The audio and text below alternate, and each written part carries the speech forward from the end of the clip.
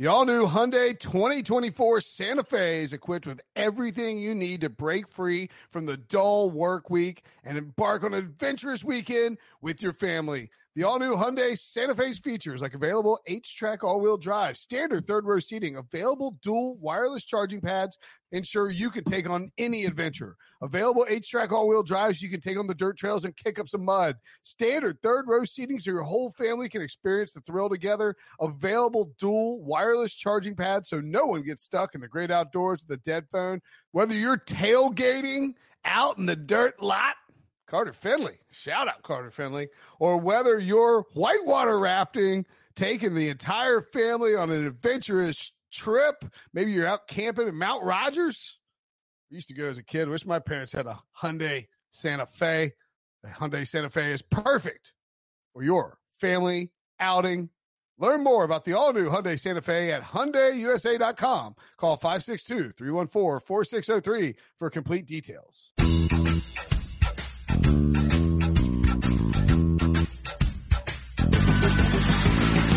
What's up, everybody? Welcome to the Pick Six Podcast, CBS Sports Daily NFL. Oh, what up? Not just NFL, also daily XFL podcast, apparently. I'm Will Brinson.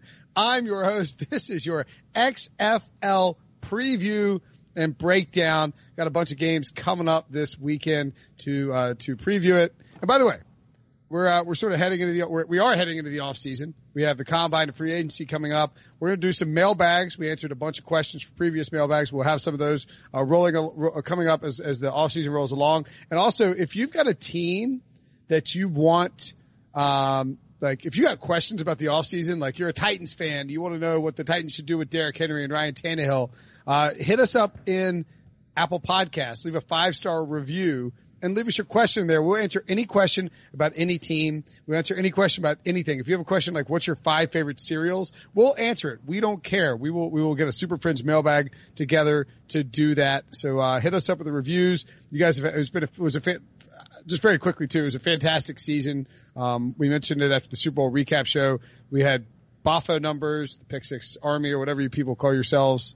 Whatever we people call ourselves. You guys are relentless and loyal, and I really appreciate it. So we're looking forward to a great offseason. We'll keep it going. To talk XFL, we're going to have, after the break, Evan Silva of Establish the Run to give us the fantasy breakdown. But now, to do as he does every time a startup football league comes along, Ben Kercheval, a former AAF beat reporter, now XFL beat reporter. Is that senior XFL reporter? What's the title now, Ben?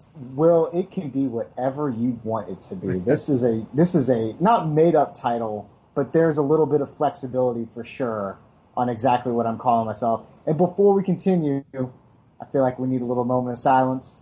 Hashtag rest in peace AAF forever. Yeah. Hashtag heaven has another angel. It was good while it lasted, never short on drama, but it's off to the football gods in the sky, and now Vince McMahon back trying to claim the throne. Doesn't the AAF make a little more sense contextually now knowing what the XFL has planned, like at least from a timing perspective, why it felt rushed and why it felt hurried, understanding that if you launched after the XFL launched, then you're probably dead in the water. I don't know. It just feels like I think the AAF guys felt like if they snuck in with the year in between the XFL that they could win, but by virtue of sneaking in is probably why they ultimately lost. And I think you kind of hit on the double-edged sword there, because if you ask Charlie Ebersol was the AAF rushed, he will tell you no pretty repeatedly, because before that football league ever launched, it was just like the XFL. There was like 2-3 years plus behind the scenes of them trying to work this whole thing out before they brought the product to market. But when you go through as many investors as Ebersol did, trying to get this thing off the ground, and then you get into very early on in the season, and even before that in training camp, and there's word of financial problems. And I asked someone at the AAF, I said, was it really as bad as everyone reported it? And the only answer I ever got straight was, well, we were going to be able to get to like the end of the week. Okay, like that seems pretty bad. So it was, I don't know that it was rushed. I just don't think they ever found the financial backing and stability that they needed to survive. But that being said, if they were still around this year and you're talking about having 2 spring football leagues trying to compete in the same space, natural free market order is probably going to take over. And my guess would be the one that has name brand recognition, the one that has Vince McMahon behind it, probably would be the one anyway that would have survived long term. Well, as I talked about with Silva, and again, that's after the break, to me, this league feels like it's got a lot of recognition, around it. Like you can see the names. Vince McMahon's a billionaire, right? I mean, and not like Tom Dundon didn't, but Vince McMahon's on it from the beginning. It's his league. He started it up. All right. So Ben, first, what is if somebody asks you like, so you're covering the XFL, like, what's the one thing you would tell people to be on the lookout for this weekend ahead of, like as compared to the NFL or something they should look forward to, a player, a team, whatever it is, like a rule change? What's the one thing you would point to first of all? I would just point to the fact that for anyone who was around for the original XFL, and that might be half your listening audience or more, but for the people who are around, I think they have this imagination and they have this memory in their mind of like, okay, it was way more about being entertainment, about being this wrestling arm of what, Vince was trying to do at the time with WWF.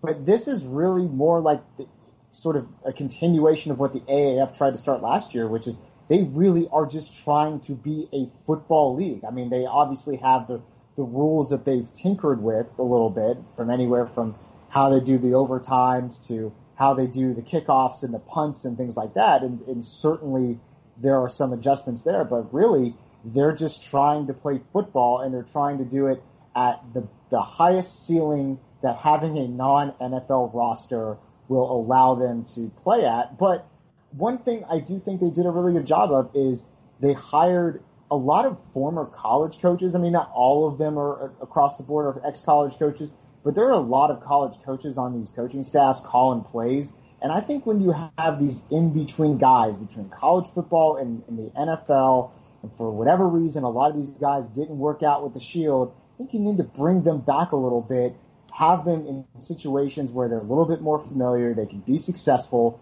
And so what I would say is, whereas the AAF took like 5 solid weeks before it was really even a watchable product, I think that bell curve is going to be a little bit tighter for the XFL. Week 1 might still be wonky, but I think by week 3 or so, they're going to have it going a little bit better.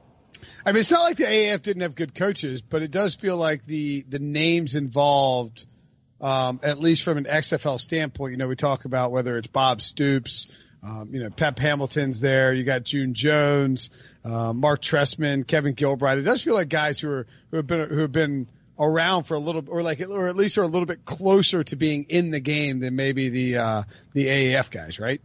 That, and also, I mean, don't even down at the coordinator level, Hal Mummy's calling plays. Yeah.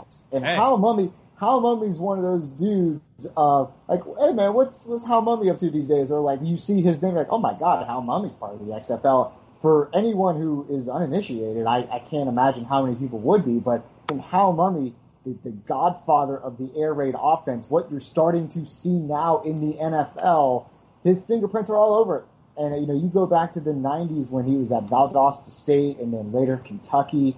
You look at those coaching staffs. Everyone always talks about, like, Hayden Fry's coaching staff at Iowa being, like, the king of all coaching staffs. That Kentucky staff had, like, Mike Leach on it, Dana Holgerson, and then you look at everything now that's being run in college football, and at some point it all sort of stems from what Hal Mummy created. So, like, he's in the XFL as well. Mike Riley's up in Seattle calling plays.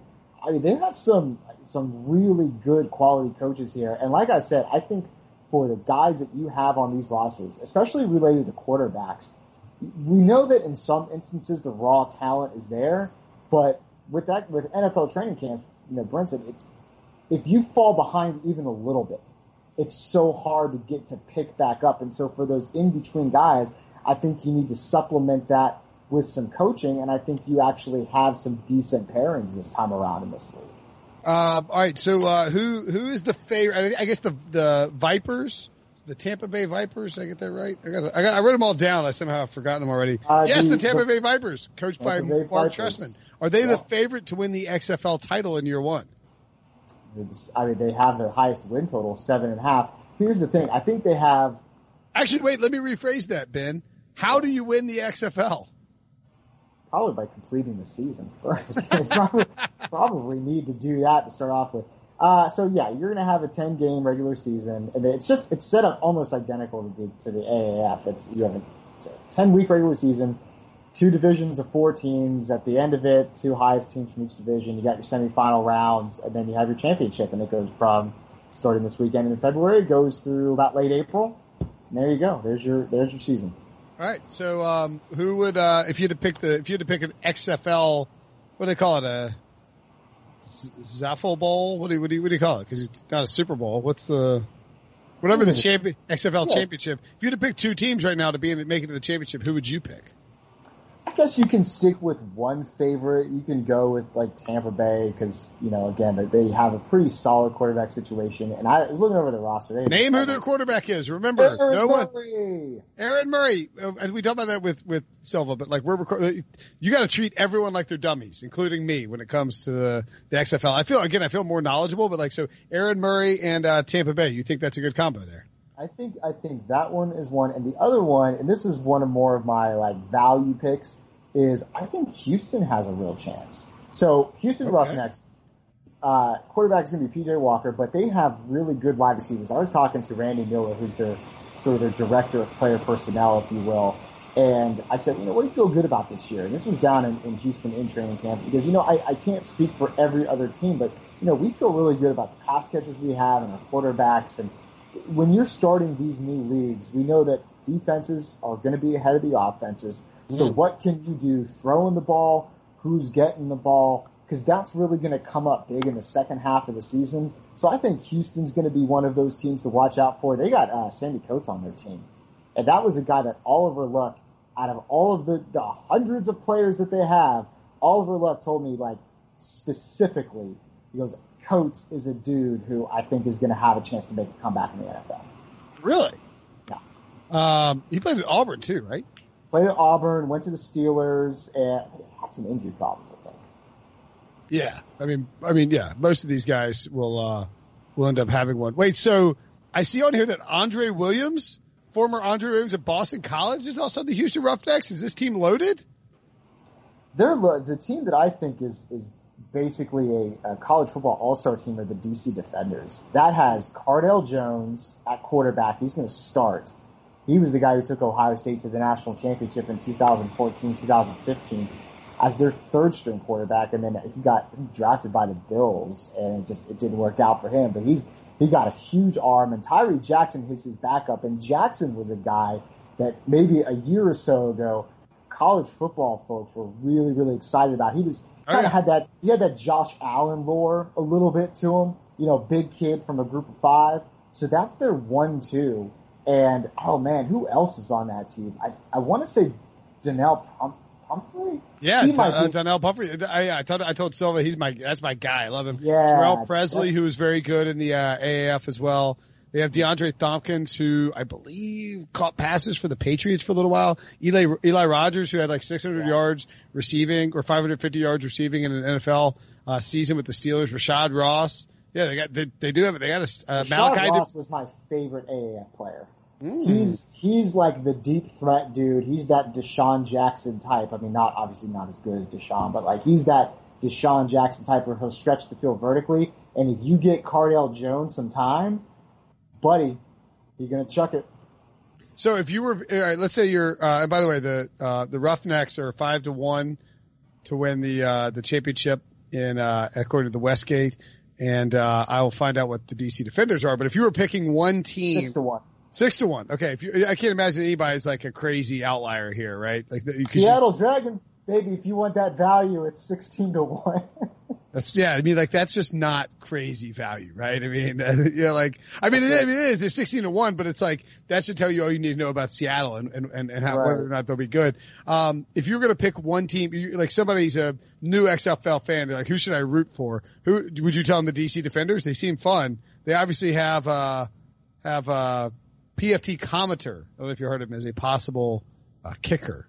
Yes, I have been made aware of PFT commenter. It's good. I don't blame him for doing it. I mean, that's good pub for the. Yeah. It's good. It's good pub. Hey, it's harmless. Yeah. Troy Maker, my buddy Troy, he used to, what's he doing with the XFL? I'll look it up. Anyway, go ahead. Who would you pick? Yeah, so my team. So remember last year we were talking about AAF, and you said, who's your team? You went with the Apollos, right? And then I went with the Commanders, San Antonio Commanders. So this year I'm a little bit more upfront about my team. My team, St. Louis Battlehawks. Because why not? That's such a great name. Battlehawks is easily the best name in the XFL.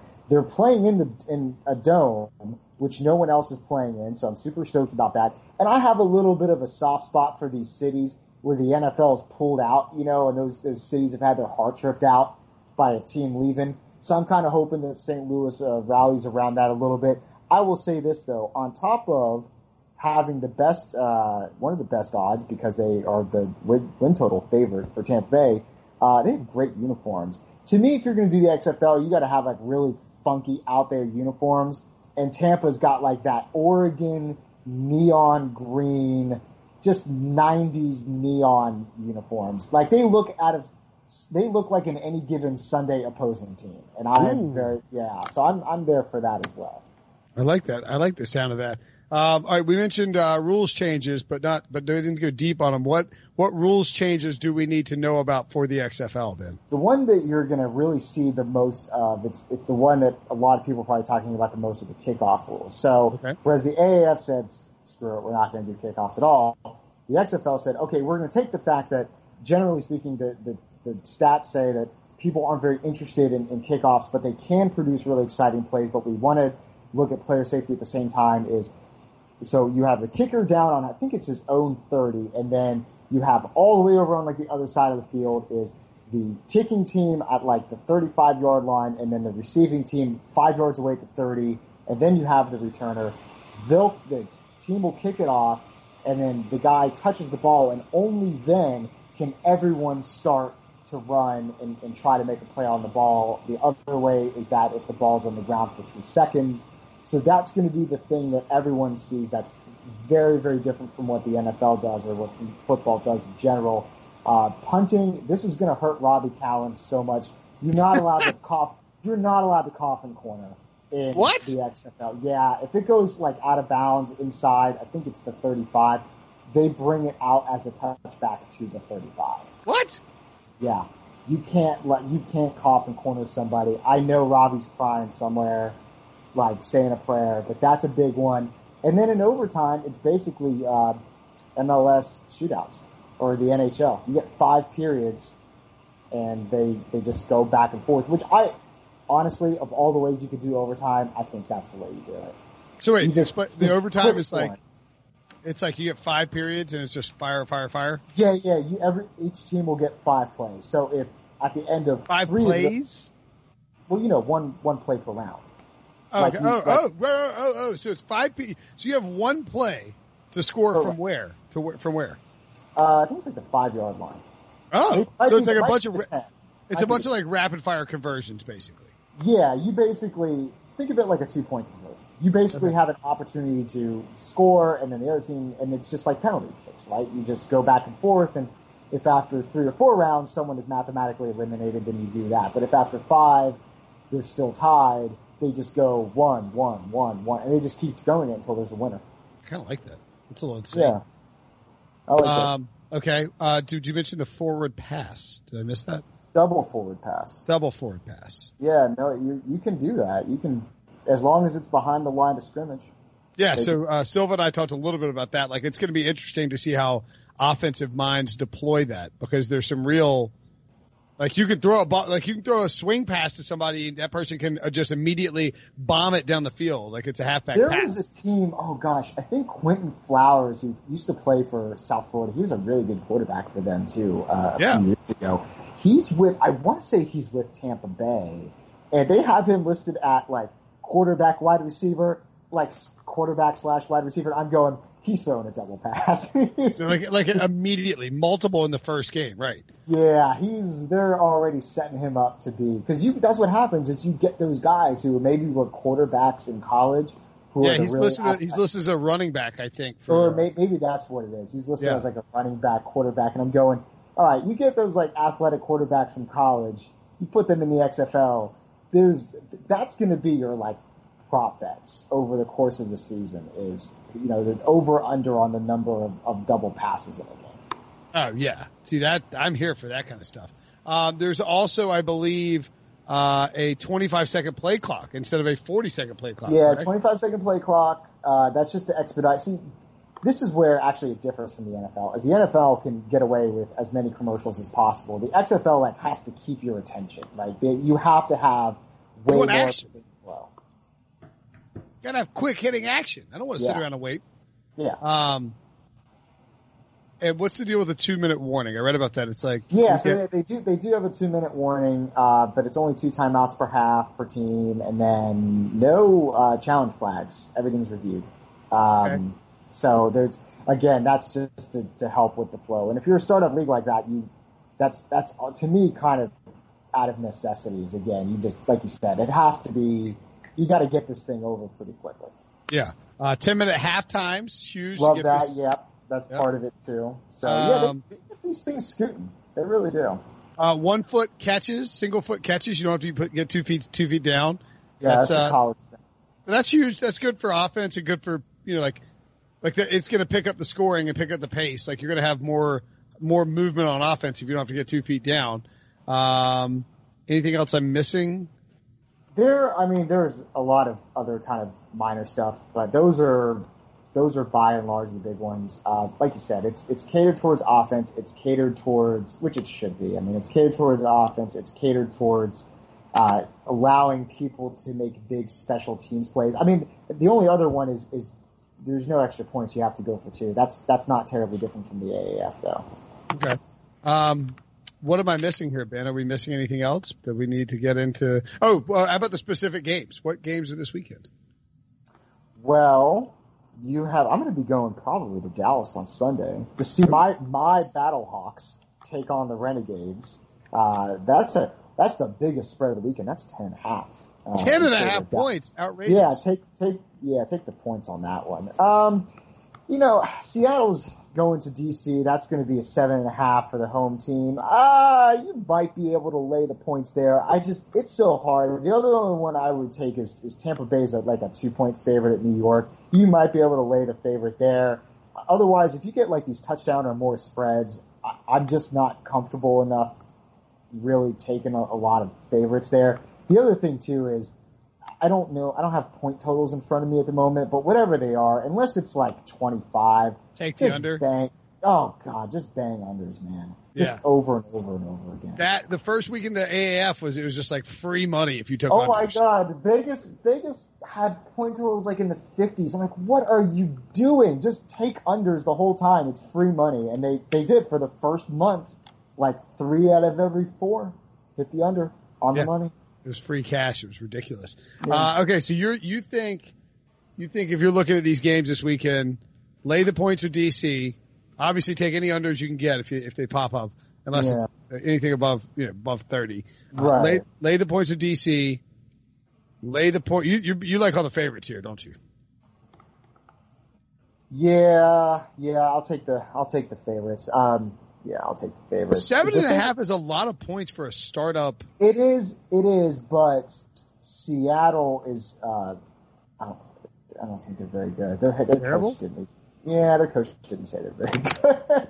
Wait, really? Their coach said they're bad? Yeah, Jim Zorn was like, we might be a work in progress. Really? Yeah. Not very okay, good. so don't use Seattle's defense in daily fantasy. Is what you're telling me? Is that who you drafted? No, I just was looking at stuff. Like, it's Brandon Silvers who beat out B.J. Daniels. Not hard to beat out. B.J. Daniels is going to be another one. B.J. Daniels is going to be throwing double passes his entire life. Oh, my God. What about Keenan Reynolds throwing double passes? Woo! Keenan Reynolds is going to be throwing double passes. B.J. Daniels is going to be throwing double passes. Quentin Flowers is going to be throwing double passes. It's going to be Man, if you liked those, and Keenan Reynolds happened to be one of my favorite players ever when he was at Navy. Yeah. I'm really glad he's got an opportunity to play in the XFL. He's going to be a lot of fun. I'm super excited about him. But yeah, Brandon Silvers did okay in the AAF. He was fine. He was a Memphis' guy, if I remember correctly, before they tried the whole Johnny Football experiment. And he was fine. Austin Prohl, son of Ricky Prohl. Was actually pretty good at Carolina. He's a wide receiver for Seattle. I'm just not. Yeah, I might be with you. I'm not feeling it with the Seattle depth chart here. Yeah, right. Not the best, not my favorite. But you know what? I mean, look. Again, we're always looking for reasons to root for teams. Like my stepmom, if they're an underdog, she just takes them. So I'm like, hey man, take the underdog. Just take the underdog. Root for them. It's Seattle. You said you go to Dallas. What about the Battlehawks? Are they who do the Battlehawks have cooking? Not a lot either. Yeah, Christine Michael. In fact, I think Battlehawks. Wait, Matt Jones is in the Redskins. Matt Jones out of Florida. Yeah. Yes, Matt Jones is with them. Battlehawks had 10-1 to win it all, so they're like next lowest to Seattle. So. Oh man, their quarterback is Teamu, the guy who played at Ole Miss. He's going to start. Yeah. Is he the guy who ruined? Is he the guy who ruined Ole Miss's offense despite having AJ Brown and DK Metcalf? I thought that was Shea Patterson. That was Shea Patterson. You're right. And Taylor Heineke. And then Shea Patterson went to Michigan and ruined that offense. That's right. Yeah, maybe so. Actually, Teamu in a dome and a fast track, he might be all right. Okay. Was Teamu good at Ole Miss? He's better than Patterson. Well, that's like saying this. Teamu was good before for that offense, and then Rich Rod came in and they're going to do the Rich Rod offense, but Teamu wasn't bad. Like I said, Teamu put him in fast track with no weather conditions. Teamu was probably pretty good. Okay.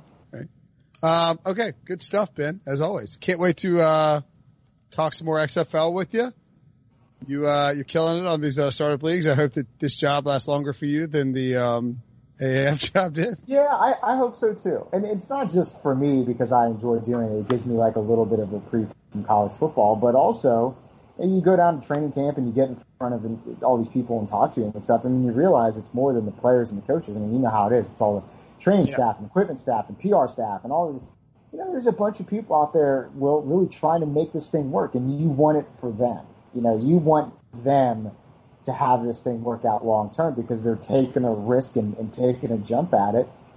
And I like that. I like that enthusiasm and entrepreneurial spirit, and it abounds in the XFL. And so, yeah, I hope it succeeds. And if not, well, then all right, I'll go back to college football. But it's it's fun. I like it. No, I mean, like that's what I'm saying. Like, it's great if it succeeds because then you have an opportunity to be the first in the door. All right, we're going to take a break. Thanks again, Ben. When we come back, Evan Silva and I will break down XFL DFS, which is something I will be playing and something you can make money on. Being around sports media and a fan of, my NC State Wolfpack for a lifetime has taught me that sometimes it's exploring the sliding doors moments and what if scenarios in sports that can be the best part of the fan experience. What if the Seahawks let Marshawn run to the 1 yard line with the Super Bowl on the line? Or could a coin flip have landed Magic in Chicago, Michael in LA, and made Charles Barkley the first black president? Enter Wondery's newest sports show, Alternate Routes, a weekly leap into the sports multiverse with former SportsCenter anchors Trey Wingo and Kevin Frazier. Each week on the podcast, Trey and Kevin will pry open the sliding doors of a different what-if moment from the world of sports. In these alternate sports realities, dynasties will fall, legacies will change forever, new GOATs will emerge. Follow Alternate Routes on the Wondery app or wherever you get your podcasts. You can listen to Alternate Routes early and ad-free right now by joining Wondery Plus. My days working and taking care of my little ones can be a lot. I checked out Care.com and it was so easy for me to find local, experienced, and background check sitters. Finding our babysitter was way more affordable than I thought. Care.com makes it super easy. Search for qualified candidates. You can view their profiles, read reviews and ratings, check their availability, send messages directly, and get the help that you need. Care.com should be every person's go-to. All right, joining the show now, friend of the program. They call him the big fish in some spots. Helped build Roto-World brick by brick, and now he runs EstablishTheRun.com, one of the best maybe the best DFS site out there. I'm a big fan and happy to talk to him. Evan Silva, what's going on, buddy? What's going on, Will? It's good to sit down and chat with you. We ran into each other, met for a little bit at the Combine last year. Are you going to be attending the Combine this year? You know what? Before we recorded this, we had like a conference call. I think I am. I'm going, whether they want me to or not. I'm going to do the podcast from there. So yeah, we'll. I had talked with Dan Hanzus a little bit at the Super Bowl plan. You know, we should run back Elmo's. You should go to the reservation, and we should all hang out and get hammered at Elmo's. I'd love to, man. Yeah, that was my first Combine ever. It was a great experience. You know, 2:30 in the morning, I was talking with Sean Payton at one point. Me too. You know, he does that a lot. Yeah. And like I had PFT Commenter to my left and Josh Hermsmeyer to my right, and it was a great experience for making connections and all that. But yeah, let's talk some XFL. Let's do it. And no, you're right. The Combine's my favorite event on the NFL calendar. So but you should check out the owners meetings too. Those are fun as well. So the XFL is firing up this weekend. And look, I got to be honest, you guys, I've been immersed in some of the XFL content over at EstablishARun.com. You guys are doing a weekly package and I think a season-long package, both great deals, like $10 a week. So if you're into playing DFS and you're sad that the NFL is gone and you're not really a golf fan or don't want to dive into the daily grind that is the NBA, this is it for you. And I think, man, look at these. So we were talking a little bit before we started, Evan, but I feel like looking at these rosters and looking at these players, I'm a lot more comfortable with the names and the people involved than I was with the AAF. Do you feel the same way?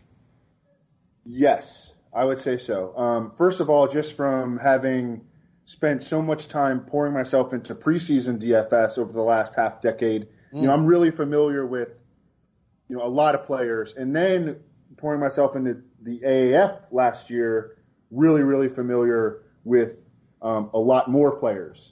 So, I would say that, you know, this is, you know, not that necessarily lends itself to being able to forecast what is going to happen in this new league because, you know, everybody's been shuffled around so much. But, yeah, I mean, I feel like I have a pretty good grasp on and handle on, like, the skill sets of a lot of players. And I think that almost every coach in the league or, like, head coach, offensive coordinator, defensive coordinator to some extent, and even some of the offensive line coaches to some extent are very recognizable names, and that's helpful.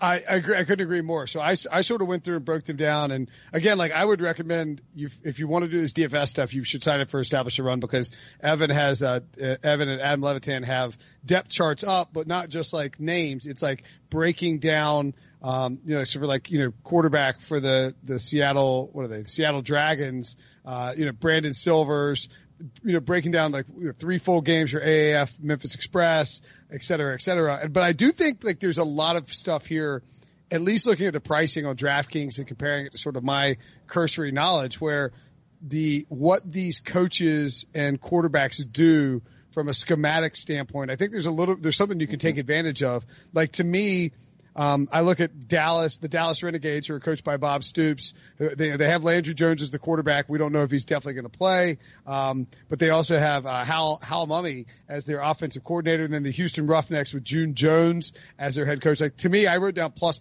offense there. I think there's a lot to be gained from there. Do you feel the same way about that? And by the way, I randomly ran into Hal Mumme's his daughter, and she lives in Raleigh. I had like lunch next to her, and she was like, "Yeah, my dad was a coach."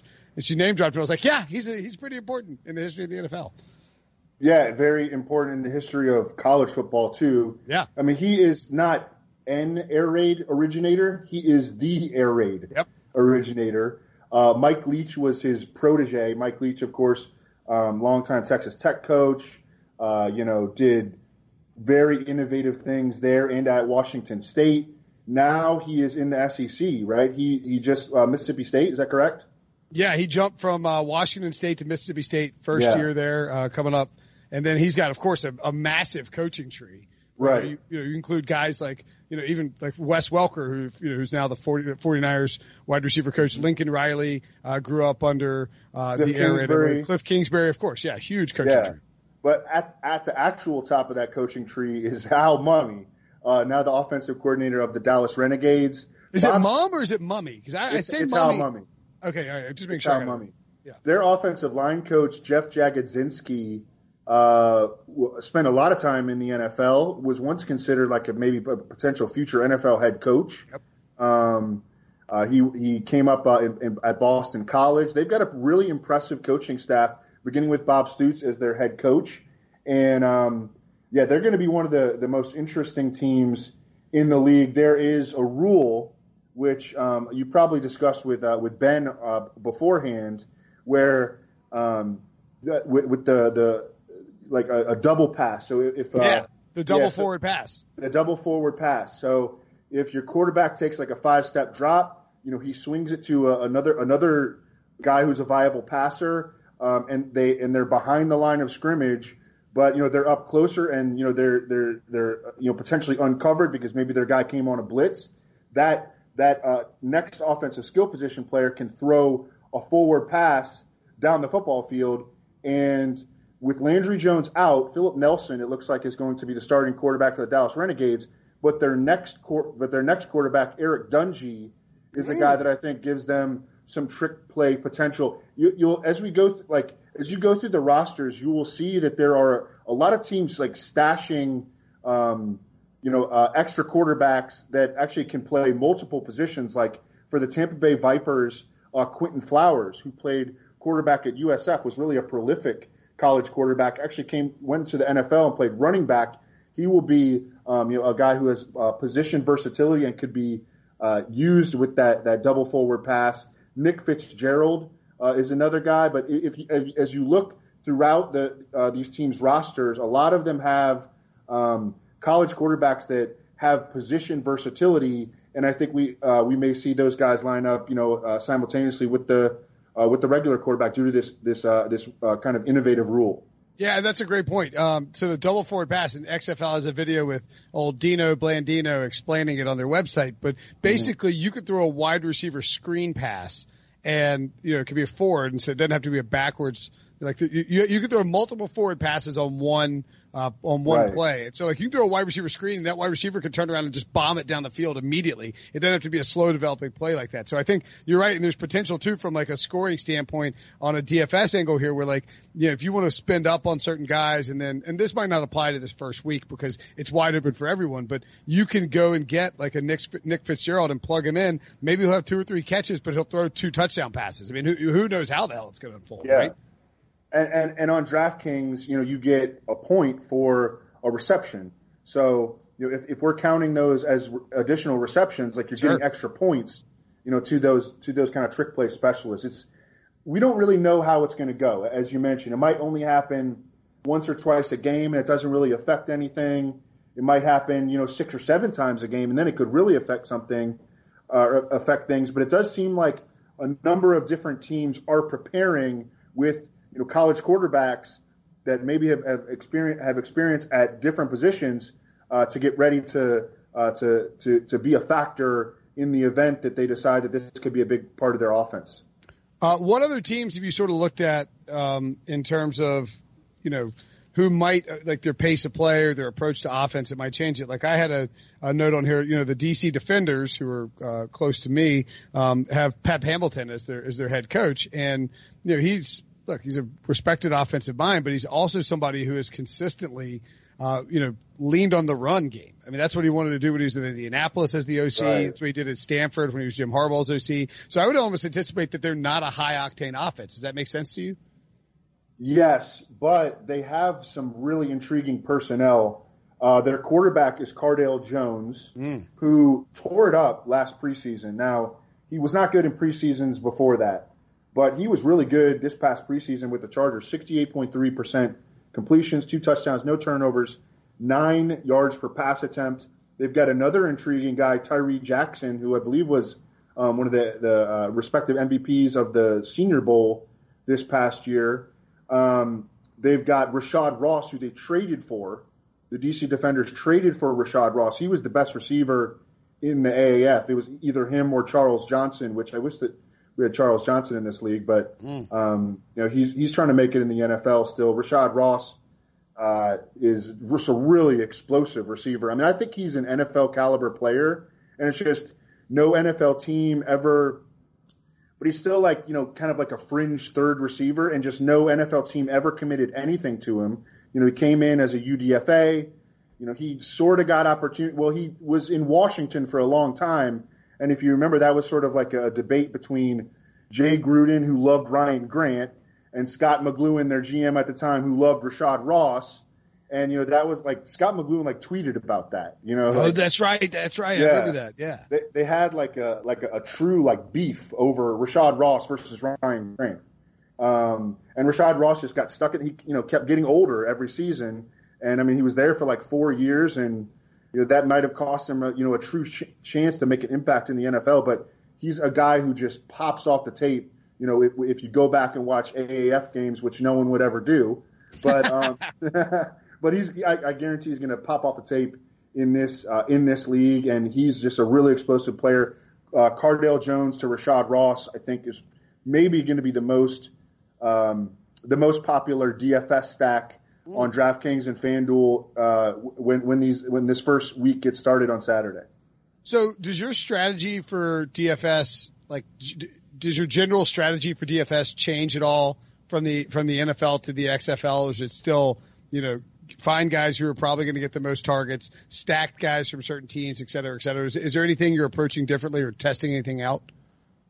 That's a good question. I think that the strategy definitely is going to be similar, at least initially. I mean, there are, differentiations. Like there's no designated tight end position, where Nick Truesdell, who I think was the fourth overall pick in the XFL draft, he's going to be utilized heavily by Mark Trestman's Tampa Bay Vipers. Just everyone would have played him, but now he's just in the pool with the wide receivers or / flex players. Yeah. And so, now he's priced, I don't know, he's priced pretty high relative to wide receivers. And so we're going to have to balance, is he going to be getting the ball as much as the wide receivers? He's pretty expensive. Okay. All right. Yeah. No, so that's the flex one big difference. Yeah, for sure. You only have to play one running back, Oh yeah. So, yeah. So I was looking at it's crazy because it's like Jarrell Presley and Donnell Pumphrey are the running backs for the defenders. And I was a Donnell Pumphrey truther coming out of San Diego State. I loved him. And so I'm glad he's getting another chance. But I wonder how are you going to balance this first week, taking a chance on a guy who might be second on the depth chart, or are you going to really focus in on guys that you think will maybe stand out? You know what I mean? It's a tough gamble to take, because they could easily go hot hand this first week, right? Yeah, absolutely. I mean, we can first of all, Jarrell Presley was just a baller in the AAF, and I mean, I kind of fell in love with him then. We can look at where they were drafted by their respective XFL team. He was taken with the 17th overall pick. So I think he's on a good team. I think the DC Defenders are going to be a good team, and so that could help with game script for him. I mean, I think that Jarrell Presley is in a good spot, and then Donnell Pumphrey is kind of in a battle for playing time with Nick Brissetti, who was with the Patriots this past preseason. Totally different players. I mean, Donnell Pumphrey is like a little, poor man's Darren Sproles. Yeah, and Nick Brissetti is like a bigger banger. But I think that those guys are in competition for that number 2 spot behind Jarrell Presley, who's just kind of good in all phases. How excited are you to see the GOAT, Christine Michael, back on a roster and back being fantasy eligible? I feel like, is Christine Michael is it Chris Wessling who's the ultimate Christine Michael truther? Am I wrong there? I don't know. I think that he definitely, I mean, it would be hard to watch Christine Michael play, especially coming out of college, in his relatively limited touches actually at Texas A&M. Yep. But then watch him in the preseason and watch him at times in the pros and not be like, man, if that guy could ever put it all together, and he never did, and he's about to turn 30, by the way. I mean, we're pushing it here on Christine Michael, who, by the way, was, I think, the 6th. Yeah, he was the 6th overall pick in the XFL draft. But I mean, it would be hard, I think, for anybody who watched him play, in his limited opportunities to just think that he was, filled with potential. I mean, the Seattle Seahawks did. They took him they took him in the second round in the NFL draft when they already had Marshawn Lynch. So, he's in a good spot. I think that the coaching staff seems committed to a run-heavy offense in St. Louis. Their head coach is Jonathan Hayes, longtime tight ends coach under Marvin Lewis. If you remember that Bengals season on Hard Knocks, Jonathan Hayes was featured prominently. He is also the GM of the team, Jonathan Hayes is. So he's the guy who handpicked Christine Michael. So, I mean, this dude is going to have, a lot of I think that Christine Michael is like the favorite to lead all the running backs on the slate in touches in week 1. Okay. We had an XFL fantasy draft, eight teams. I didn't actually participate in it. I wish I had, just to get a little depth knowledge, like 11 rounds. And, Christine Michael was the number 2 overall pick by Heath Cummings. Jamie Eisenberg, they did team QBs, but Jamie Eisenberg took the LA team quarterback.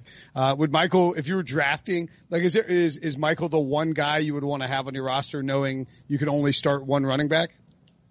Well, like, if we're talking about DraftKings specific, which is full PPR, I don't think that Christine Michael is going to catch a ton of passes. Sure. I haven't done any redraft yet. I've set up some DraftKings rosters. We're doing our show tonight, our big show tonight. I'm actually going to be cramming. My foundation of knowledge is okay right now, but I'm going to be cramming ahead of that show to try to just continue to learn as much as I can about all the players and teams. But I mean, I think that he would be in the top 5. Yeah. I'm just going to plug the show. It's called Establish the Show. It's on EstablishTheRun.com. It's scheduled for 8:30 p.m. on Thursday. Evan and I recorded this at like 2:45 on Thursday. You're probably listening to this on CBS on Friday, but you can go back and re-watch it on ETR, and they're basically it's Adam Evan and Sean Newsham walk you through game by game on the 4-game slate for Saturday. So make sure and check that out. Mm-hmm.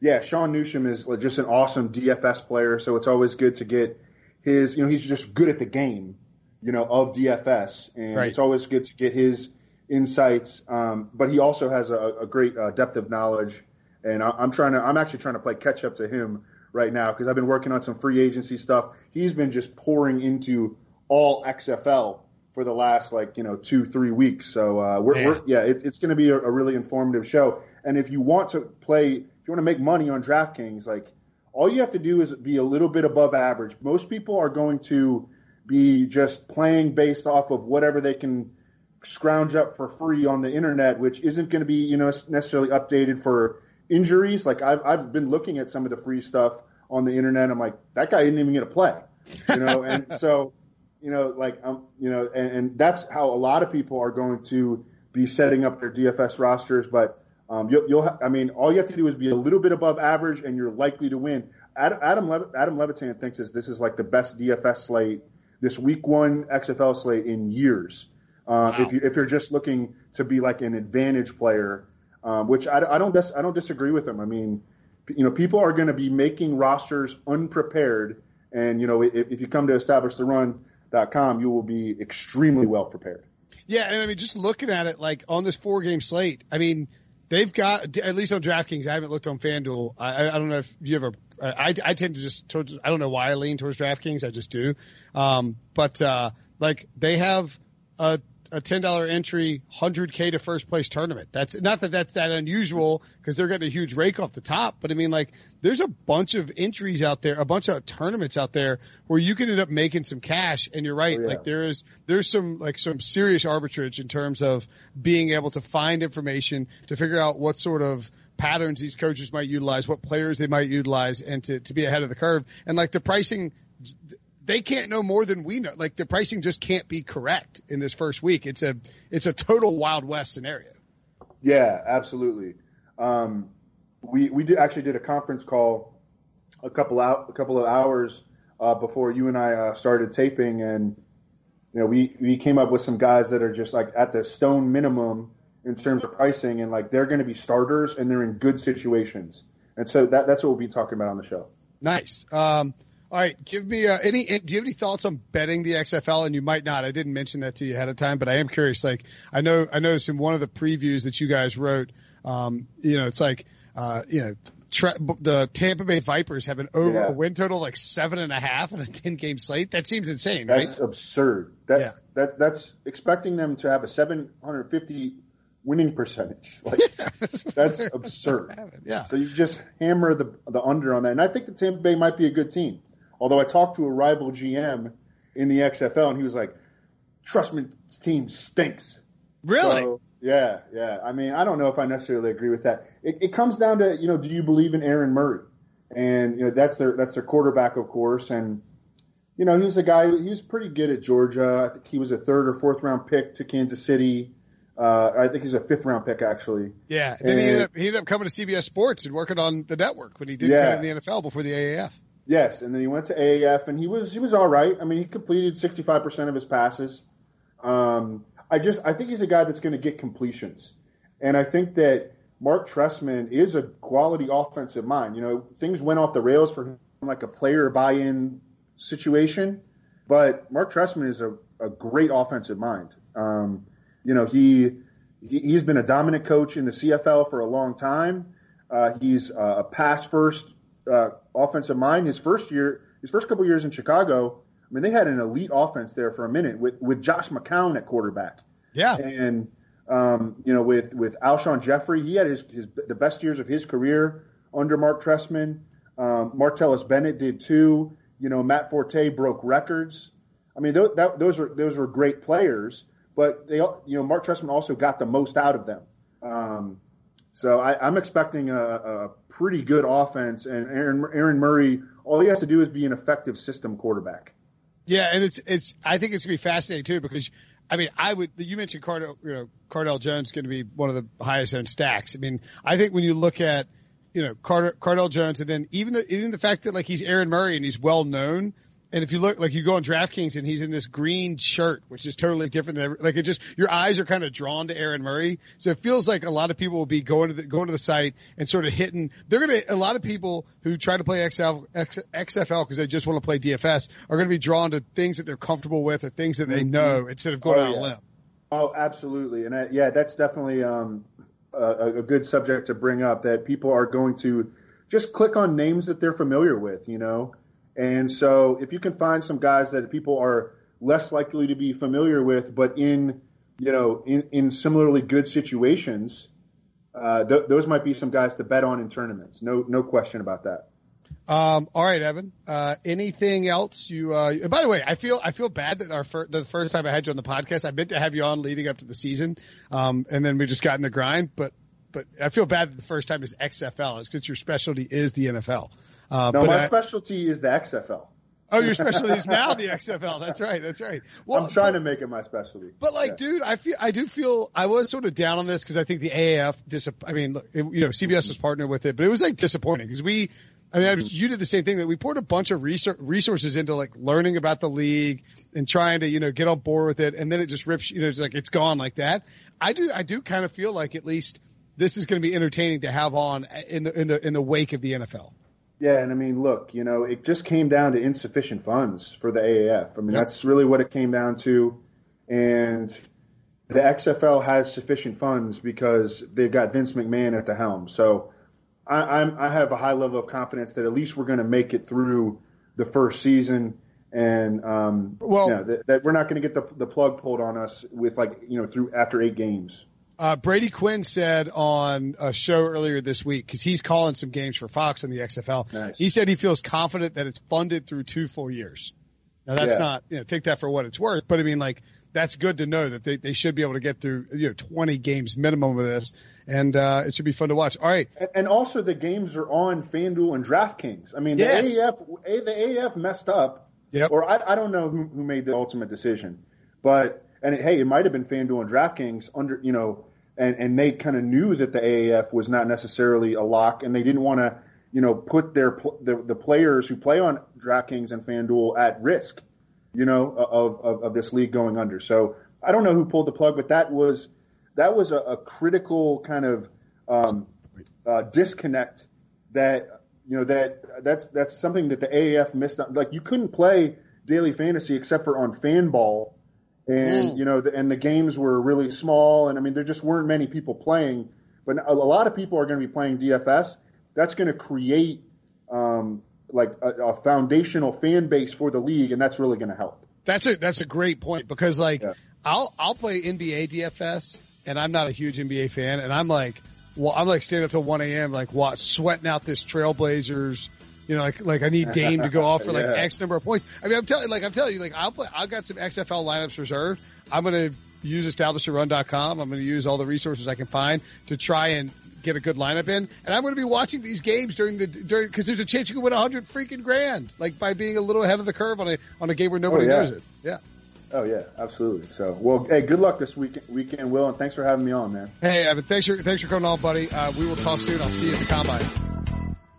Old Man Winter here. If I had it my way, it would stay winter all year long. Short days, wind chill, black ice, and a good polar vortex. Oh, heaven. Wait, is it getting warm in here? Your cold snap is over, Old Man Winter. Spring has arrived. Spring. Spring is here, which means it's the perfect time to get away in the Hyundai you've always wanted. Visit the Hyundai Getaway Sales Event, where you can get great deals on all of our award-winning Hyundai models, like the tech-filled Tucson and Kona, as well as the spacious Palisade. Enjoy wherever you go with the peace of mind that comes with America's best warranty and 3 years or 36,000 miles of complimentary maintenance. But hurry in, these deals won't last. Add more joy to your journey at the Hyundai Getaway Sales Event.